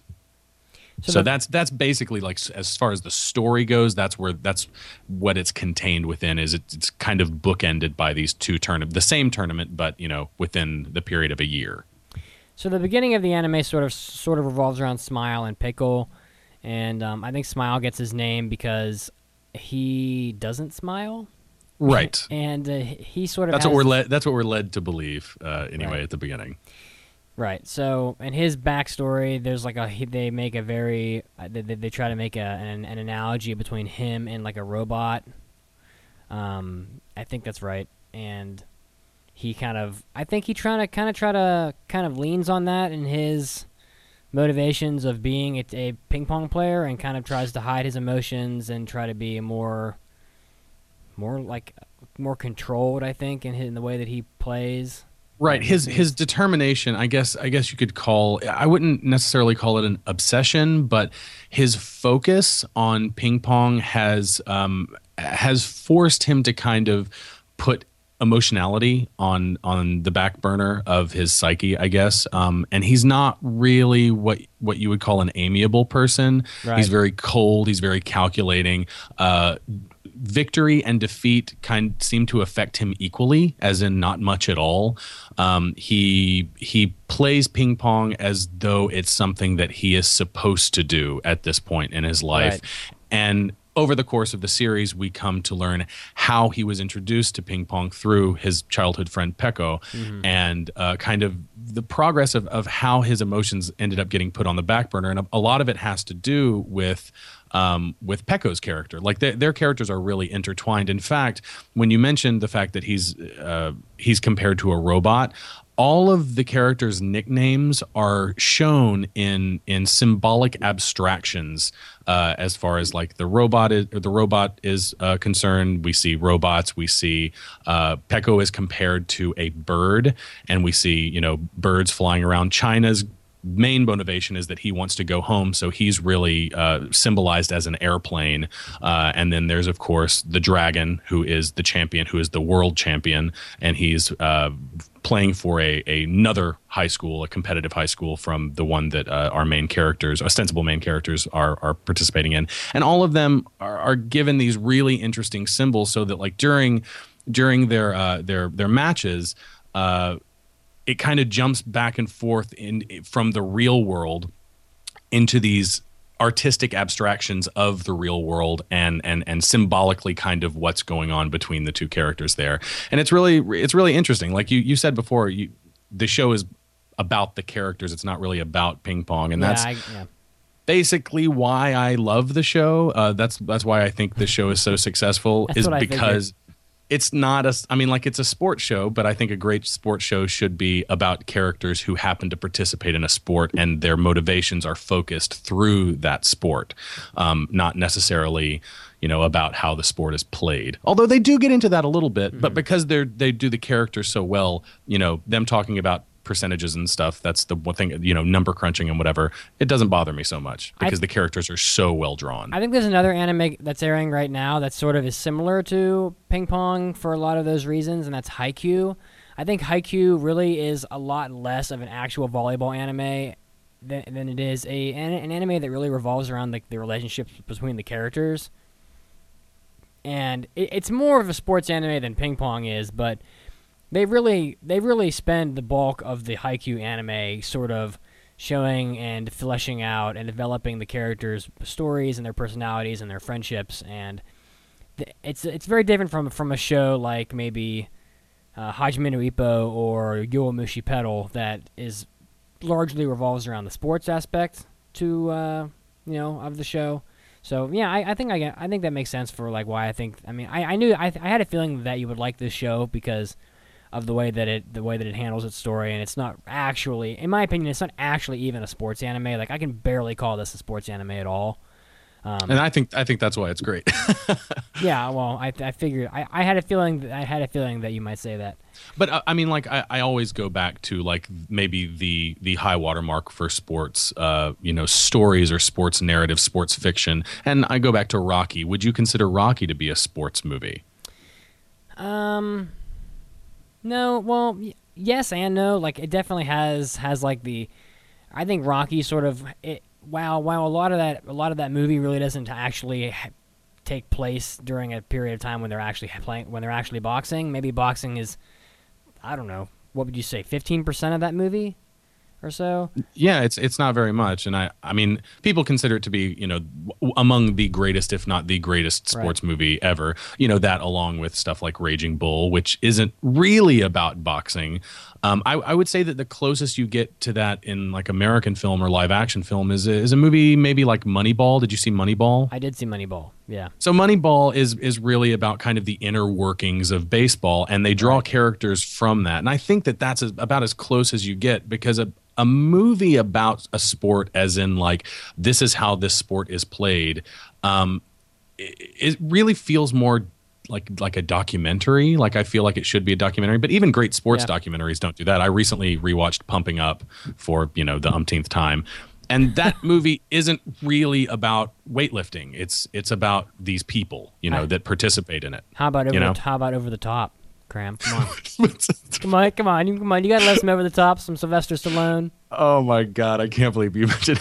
Is that a sports movie? Do you count that, arm wrestling? I don't know, maybe. Going back to Rocky, like I don't think that Rocky is really about boxing all that much, but the movie certainly demonstrates and carries the spirit of like a champion and what it means to have determination and quote unquote going the distance. I think, and that I find Rocky to be an incredibly an incredibly inspirational movie for that reason. So Yeah. I think that it carries many of the virtues of sports, but it isn't actually about sports, not necessarily. So Well, and just like that, ping pong isn't really about ping pong. Like if you were to ask me what ping pong is about, I would say right off the top of my head, ping pong is about friendship, but ping pong is also about obsession. It's also about competition. And then you've also got some really under this, like between the lines kind of stuff, subtext kind of things, where they even get into like the idea of the Campbellian hero. Campbellian heroism is a focal point in the last several episodes of this show. So there's a lot going on in ping pong. there's a lot of people, including myself, that don't know what a Campbellian hero is. So can you elaborate? Well, Campbellian refers to Joseph Campbell's monomyth, as in like the hero's journey, and how the hero has to turn down the call to adventure twice, and there's this it's this cycle that a hero goes through that's based on all of these heroic stories and epic poems and great myths from thousands and thousands of years of literature that Joseph Campbell during the 1970s wrote a book about, saying these are all of the things that we see in a hero, and this is why. It's because all of those stories are told basically the same way. So he extrapolates that information, puts it into a book, and that's where we get the Campbellian monomyth or the Campbellian hero. And I think that in the show, we come to learn, especially in the last few episodes, that the character that we thought was the protagonist, if you had to pick one character as the protagonist, is not actually the protagonist of the show. Right. I would have picked Smile. I think everyone would have picked Smile as the protagonist. But it turns out that Pecco is actually the one that has the greater arc, and the one that is more synonymous with the Joseph Campbell's hero. And I think that's really interesting. The most interesting thing about these two characters to me is that when you put them together, they are basically exactly the Campbellian hero. And I think that's amazing, because the first half of the hero's journey is all about denying the call to adventure, and then engaging in the adventure, and then you've got the death and the resurrection, and then the return and all that stuff. There's a bunch of points to it, and I think that in the first half of the series, Smile actually represents that hero, and in the last half of the series, Pecco represents that hero. Sure. The show knows that it's doing this too, because the symbol that they use, the abstraction that they use for Pecco, the bird, and the abstraction that they use for Smile, the robot, they combine, and they show you that motif multiple times throughout the series. A winged robot, a robot that is an artificial or synthetic, being, I guess, that has organic wings, and that is a representation of these two main characters as the singular hero of this journey, or of this entire story. And I think that's really interesting. That's really subtextual kind of stuff. And when I watch this show and I see that, it makes me so happy. It's very rare, especially in anime, I think, to have that much thought put into the way that things are written. And I think that there's very little subtext in anime, generally speaking. So yeah, unfortunately, a lot of it's very surface level. Yeah. When you get it, when you get that, I understand that there is certainly some excitement to be had there. Yeah, I think that probably the most distinguishing characteristic of ping pong that most people either liked it for this reason or probably couldn't watch it at all is the way that it's animated. Right. And I originally heard a lot of people drawing comparisons to whatever the hell that anime was called that had the rotoscoping. Aku no Hana. Thank you, Chiaki. You're welcome. Aku no Hana. But I don't think that this anime is really all that similar to Aku no Hana. I just think people saw something that was unique and went, "Oh, it must be Aku no Hana," because I think it's a lot closer to Tekkon Kincrete, actually. Yeah, if you're going to draw a comparison, I think the comparison is with Tekkon Kincrete. So, but that for me, like, I want to hear what you think. What do you think about the animation? Well, I think at first I really didn't like it very much. I think it grew on me a little bit, but there are times when I think that the anime is really ugly. And I don't think it's really trying to be a beautiful anime. I don't think it really cares that it's not super beautiful. But I think that a lot of people probably didn't watch this show because if you were to like pause the show at times and just look at like what's on the screen, most people would say, "Wow, that's damn ugly." And I don't really I don't watch anime because it's shiny and beautiful. I mean, I just got done saying how much I didn't like No Game No Life, and that anime is certainly what you would call glossy. So I don't really particularly care how a show looks, and generally speaking, I'm more about what the anime is about than about how it looks. But I understand when I hear people say I couldn't watch this show; it was just too hideous. So I get that. As a fan of all kinds of art and all kinds of aesthetic art and animation, I went into this with a very, very open mind, and I would say that I loved every moment of this show visually. I think it looks incredible. I love the way the characters are animated during their fight scenes, where everything seems really unhinged and loose. But there's this real sense, even in like still frames, which they use because, of course, like all anime, this doesn't have an unlimited budget. There are restrictions. But even in moments of stillness, even in these static shots, there is this feeling of potential energy that's a lot like, a rubber band that's stretched out and you're just holding it still. It's all potential energy, and I think that this show conveys that sense of potential energy really, really well. I can see how people who are fans of the anime, quote unquote anime style, the typical style that you see in anime, the big eyes, small mouth, that kind of thing, they might watch this and not really take to it because they're after something kind of specific. And I guess they're not as open to different styles of animation, because a lot of times, people appreciate character art and character designs, from various character animators. But really, if they're creating those character designs within kind of a framework that is understood or that is acceptable, I guess, if you can call it acceptable, among people who are seeking like that anime style out, I can see how they wouldn't really take to this. But for me, I really loved it. I loved the whole thing. I think it looks amazing. I find that people, generally speaking, there's always a percentage of people that don't like and will be very outspoken about the fact that they don't like an anime that looks different. Way back to Gonkutsuo, which if you actually watch Gonkutsuo, it is quite good. But there is a huge portion of people that just hated Gonkutsuo because of the way that they did the art in the show. I think that was one of those early anime that did the textured fills, the thing that you don't like, Cram.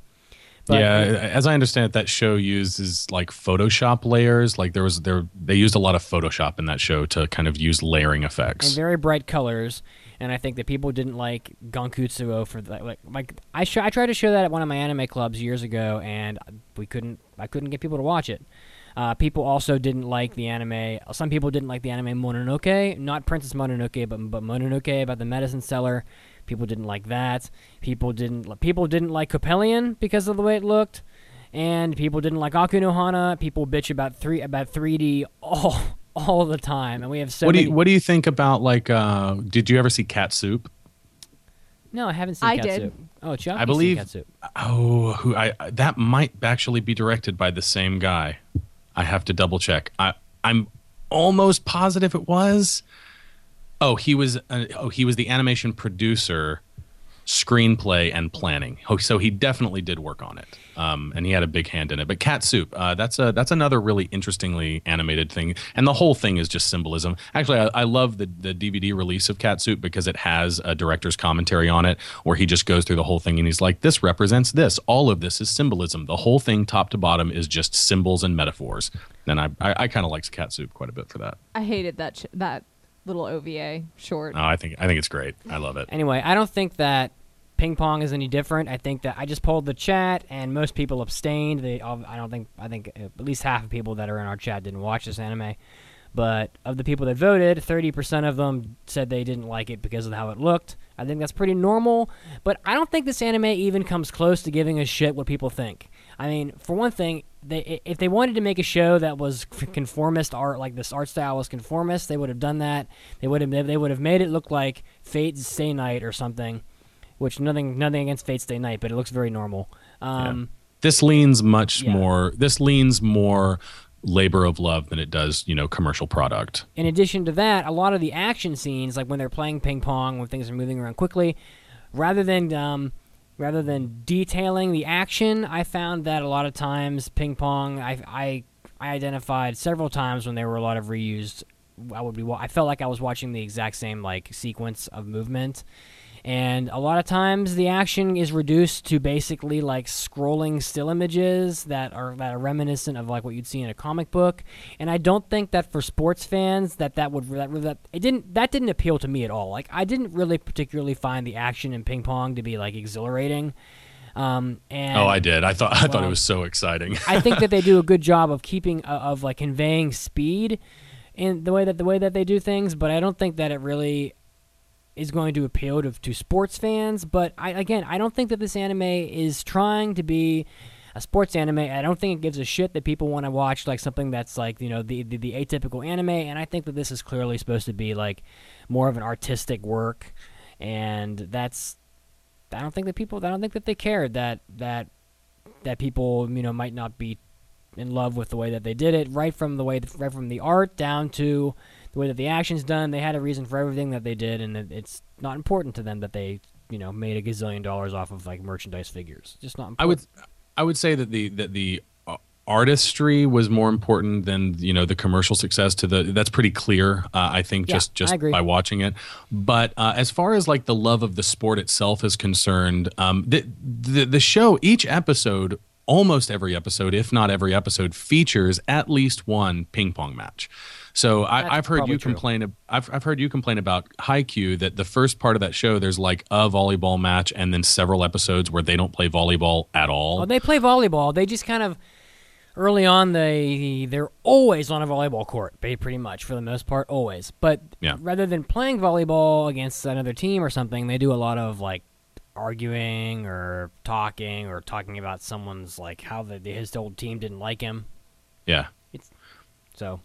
So as far as like the recycled images and stuff like that go, I noticed that too, but I felt that they were using it in a really interesting and artistic way. In one instance in particular, I'm going to use it as an example, the match, the kind of a definitive match in the show between Peko and the character they call Akuma. I think his name is actually Sakuma, but he's the bald guy from Kaio School with the glasses. Yeah, he does have glasses. And that match between those two, which is definitive for Peko because it's the match that makes Peko quit ping pong and gain a bunch of weight and grow his hair out long, and that's kind of his in the hero's journey. That's kind of his death, and then his resurrection comes later when he comes back to the sport.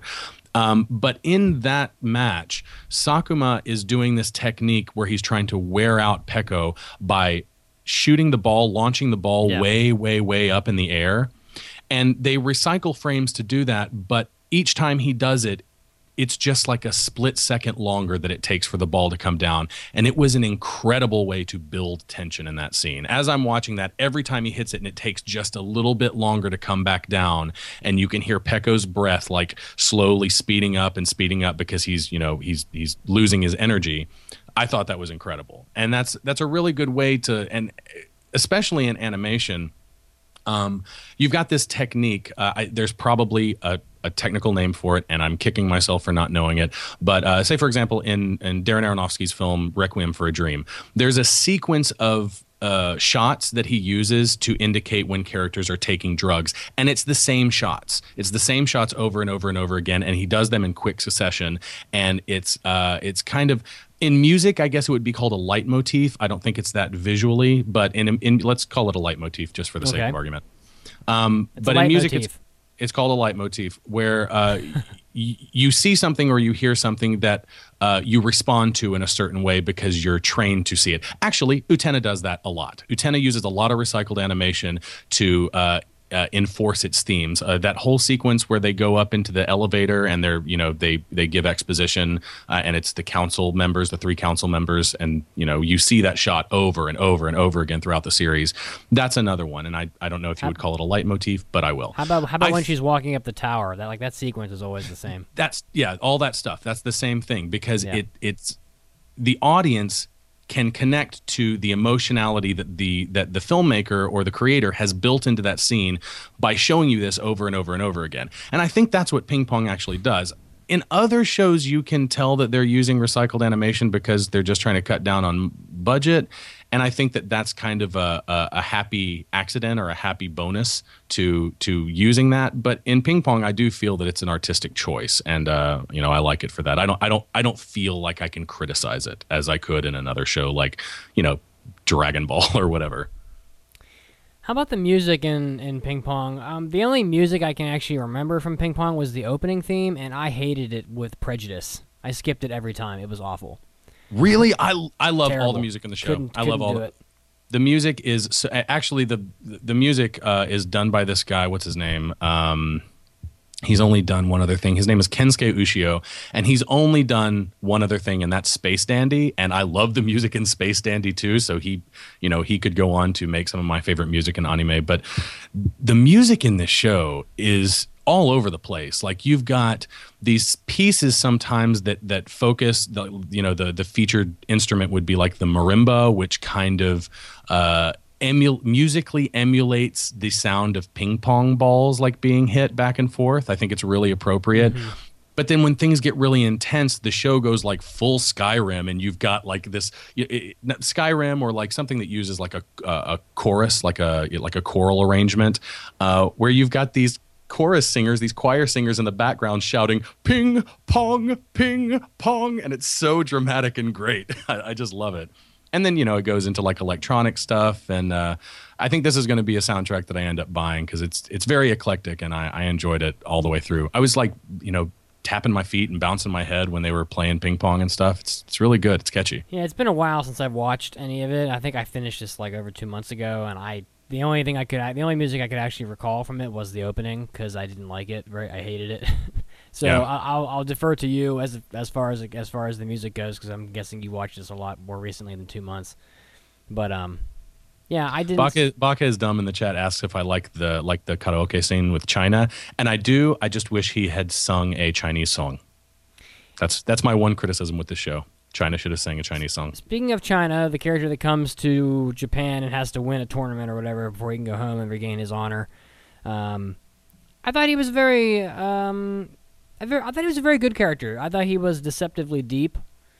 I think that the way that they depict him as a Chinese person was quite good. I thought that, as we said earlier in this episode, I thought that the Chinese that they use in the anime felt authentic. I don't know. I don't know if it actually was, because I know very little about Mandarin, but from what I've heard, it is, and I think it sounds good too. Well, it felt authentic one way or the other. So.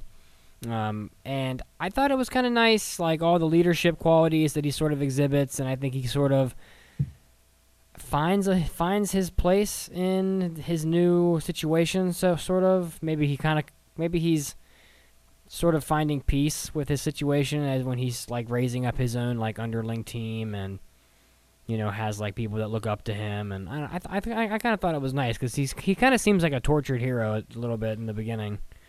I think even at the beginning, he's kind of painted as a villain.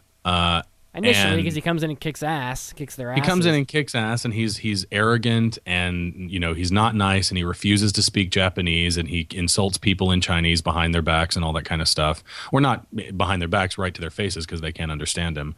But I do like him a lot, because through the course of the show, you realize that he's actually a very, very sympathetic character who misses his family, who misses his home, and that's all he wants to do. He cares about ping pong, but only so far as that it will get him back to his mother, because he misses his mother.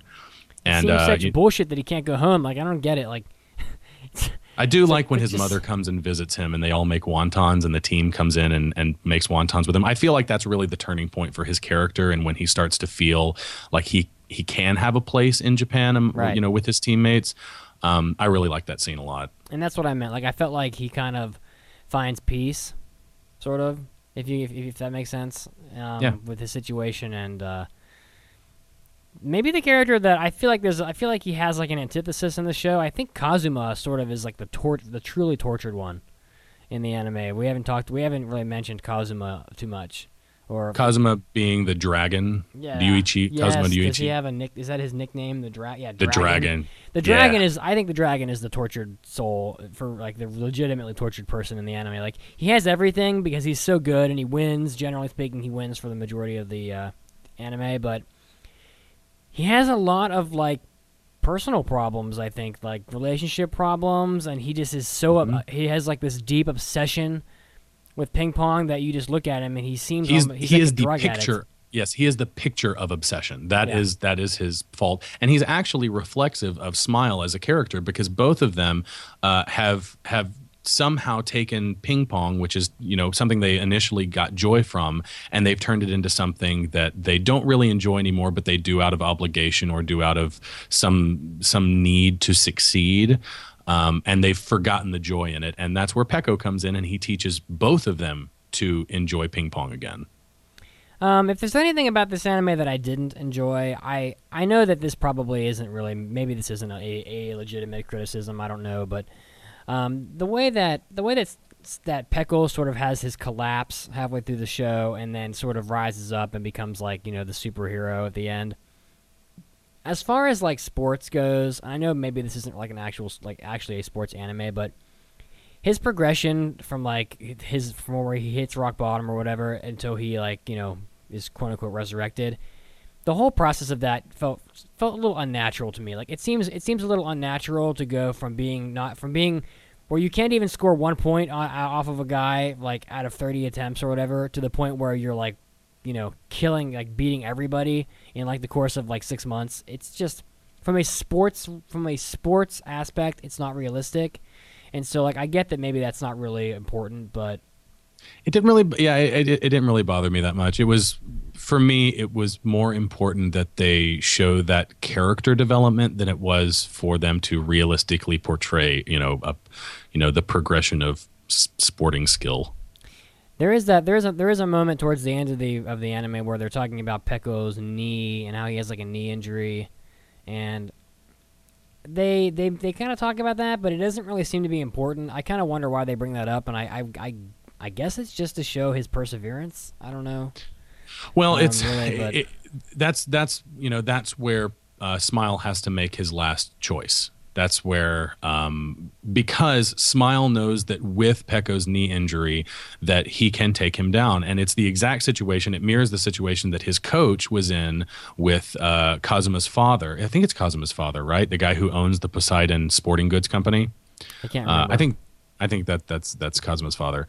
But it reflects that same situation where Kazuma's father had a knee injury, and Smile's coach allowed him to win because he knew that if he took advantage of that knee injury, that he could actually end his entire career, because he would be straining his knee to the point, trying to defend against the offense that he was weak to in that particular point.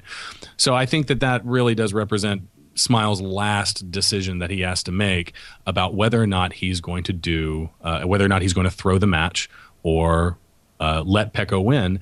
And in the end, the great thing about that scene is that he doesn't actually have to make that decision, because he learns not to compete with his best friend anymore, and he learns how to enjoy ping pong again. Because you notice in that last scene, actually in the last two scenes, or the two matches, I should say, between Peko and the Dragon, Ryuichi, and then Peko and Smile, they don't show you the score.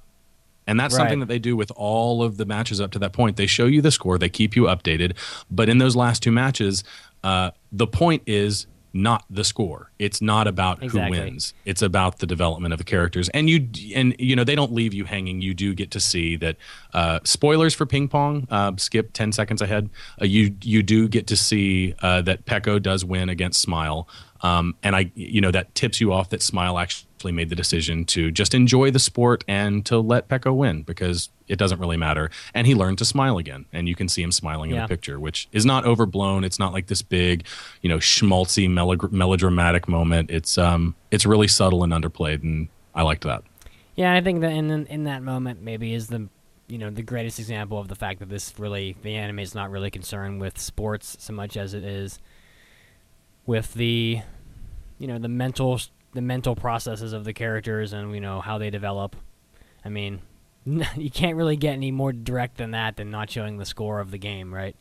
So it just doesn't matter. So, do you have any other comments about ping pong? I really don't have anything else to say about it.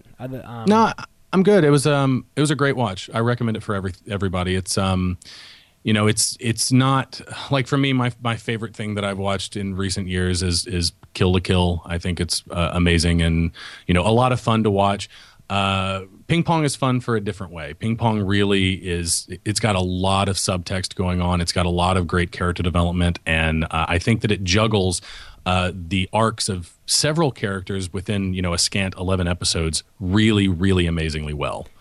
There are people that I think I wouldn't recommend Ping Pong to. I think that I would encourage people that find themselves sort of turned off by anime that look like Ping Pong to maybe watch this and try to be more open-minded. Maybe you'll learn to like anime that are a little bit, unusual looking, because there is one, like, every season maybe.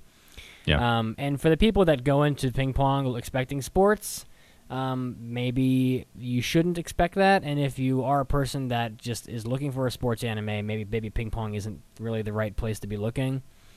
But otherwise, especially for people who love character-driven stories, I think that Ping Pong is a good one for you. So overall, I enjoyed Ping Pong. I thought it was. I think it was from the outset. I knew that it was different. For various reasons, and I didn't really feel like the anime let me down throughout the course of it. I think that it, was well managed and well directed and well written.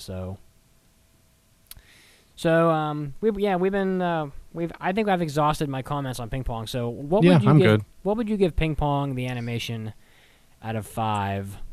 I've been thinking about this. I really don't have any complaints about the show. I think it hits all of its marks basically perfectly. I think everything that it sets out to do, it does with flying colors. And this will be like maybe only the second time I've done this with like a recent show. But I'm going to give Ping Pong a 5 out of 5. Wow. Yeah, it's amazing. I was kind of hoping that you'd give it a 4.5, because I kind of wanted this anime to end up at a 4.5. Personally. Come on, when was the last time a show got a 5 on the website? Come on, it deserves it. I don't know. The Samurai X OVA. That's an old show, man. That's an old thing. It's been about a year, huh? I think it's time, Mitsugi. Just give it what you were going to give it. Well, I have it at a 4 on our Google document, but okay, I'll play along. All right, I'll give Ping Pong. What, I don't know what you call it when you can't return a serve in ping pong, but I'll give it 4.5 aces out of 5. How about that? So we'll round. So we'll round up to a 5. Awesome. I'll let you have your way. Yay! I'm so happy. Yeah. I mean, there's really nothing other than the fact that this anime is going to be like an immediate. I turned it off after 5 minutes for some people, and maybe it's too deep for some people that don't watch anime to have like subtext. It is nice to have something that even knows what like a metaphor is. Once in a while, like the last. I mean, I don't remember very many anime that are like that. I mean, an anime that I always think about when I think of metaphors is like Haibane Renmei, and that show is loaded with metaphor, and there just aren't very many series like that out there. So, yeah, why not? Awesome. Why not? Well, Let's do that it. makes me so happy. Even with it getting a 5, it still doesn't sound like a show I'm interested in. So it doesn't sway my. I was quiet because I said in the chat, it didn't seem like my type of show. It didn't interest me at all, and I thought it looked ugly as sin. So The chat's saying that I folded to your peer pressure. How do you feel about that? You were gonna give it a 4.5, weren't you? Or No, a I was 4? gonna give What'd it you a say? 4. I was gonna give it a 4. Oh, well, maybe you did, but that's okay. It's because you love me. I was gonna give it a 4 because I think that it will like not appeal to a significant portion of the people that like watch anime. But that might be that's true. Not but really that's the beauty of opinions. But that's not really a good reason to give it a lower score because the anime doesn't give a shit about those people. That's true. So like, why should I give a shit? Yeah, I shouldn't. all right. Well, that was the 244th episode of the Anime Addicts Anonymous podcast. And before we do that, do we have an? Well, that's what I was going to say before we wrap up. Okay. Cram. Oh yeah. So I have an announcement of sorts. I have started working on a project that I've mentioned on the show before called Popcorn Poops. I started it with my wife a couple of months ago. And it's going really well so far, but we really are wanting to expand it. We're going to start up a YouTube channel and start doing some video reviews and some different things, and just kind of get our toes in different bodies of new media water, so to speak. So unfortunately, with that and the fact that I'm my ongoing study of Japanese, I really, really need to buckle down on. My plate's getting a little bit full.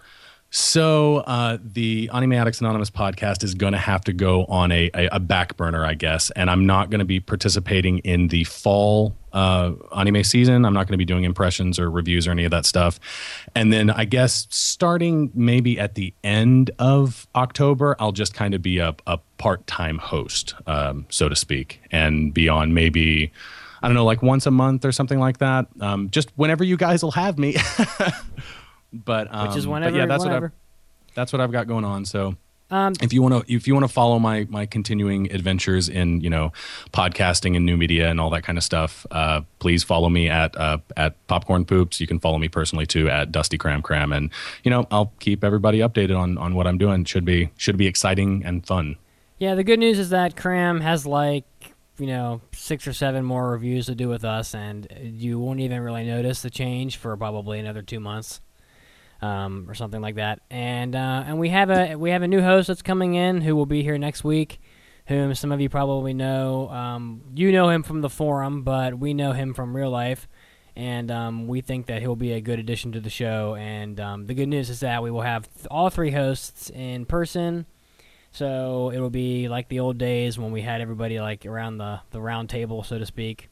So there is good news to be had in all of this. So. Yeah, and I'll still be around from time to time, and you can get in touch with me. But I want to thank you guys for letting me do this for 2.5 years now. It's been 2.5 years. It's been so fast. I can't believe it's been 2.5 years. That's crazy. I think it's been at least 2. I don't know if it's quite at 2.5 yet, but it's at least 2.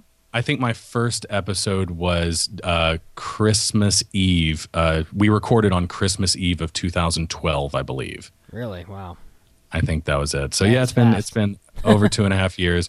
And thanks to all the listeners, you guys have really made it worth doing. It's been fun, but I'll still be around from time to time. Yeah, don't make it sound like I'm not just disappearing. Yeah, you're not going quietly into that good night totally. So. And that's why we wanted to make the announcement on the show, because there's no bad blood between us. We're all still friends. Not at all. Our podcast is only, just shy of 2 hours, and there are a lot more hours in the week. So go check out Popcorn Poops as well if you like movies. Yes, please do. And we didn't want anyone to be caught off guard when there was a new person sitting at the table next week, and Cram wasn't here, and we were talking about new shows, and I'm sure he'll be very not pick shows or anything. It would be pretty obvious. So it's better that we get this out of the way now. Yeah. Even though I will be on the show pretty regularly for the next couple of months. We can name the new host Cram and really confuse the shit out of people. Cram 2.0. Your voice is totally different. What has happened? What is going on here? Yeah, so it'll be people will still get to have their Cram when you have time and when you're watching when we have an animated review with you whenever you're. Yeah. So okay. Sounds good. All right. Why don't you get us out of here? Well, once more, this was the 244th episode of the Anime Addicts Anonymous podcast, making your anime addiction worse every week. You can find us at aapodcast.com. iTunes. Don't forget to drop us a rating on iTunes, especially if you like us. Facebook.com/Anime Addicts Anonymous Podcast and Twitter.com/AAA Podcast or at AAA Podcast. Tweet us and say hello. And you can find us live on Ustream.tv, where we broadcast every Saturday night at 9:30 p.m. Eastern Standard Time. As always, thank you to you guys who joined us live on the Ustream. It's always a pleasure having people to talk to, and I know I got crazy in the conversations today, so that was fun. I wasn't paying attention to your conversation while we were talking about ping pong, but there was an awful lot of it happening, so... Sure lots of food talk and talking about drinking and whatnot. Yeah, we had a little bit of food porn today. Buck wild. Okay. Taking us out tonight is the song Dazzling Smile from the anime Persona 4 The Golden animation by the artist Shihoko Hirata. So, take care, everyone. We'll see you next week. Bye-bye.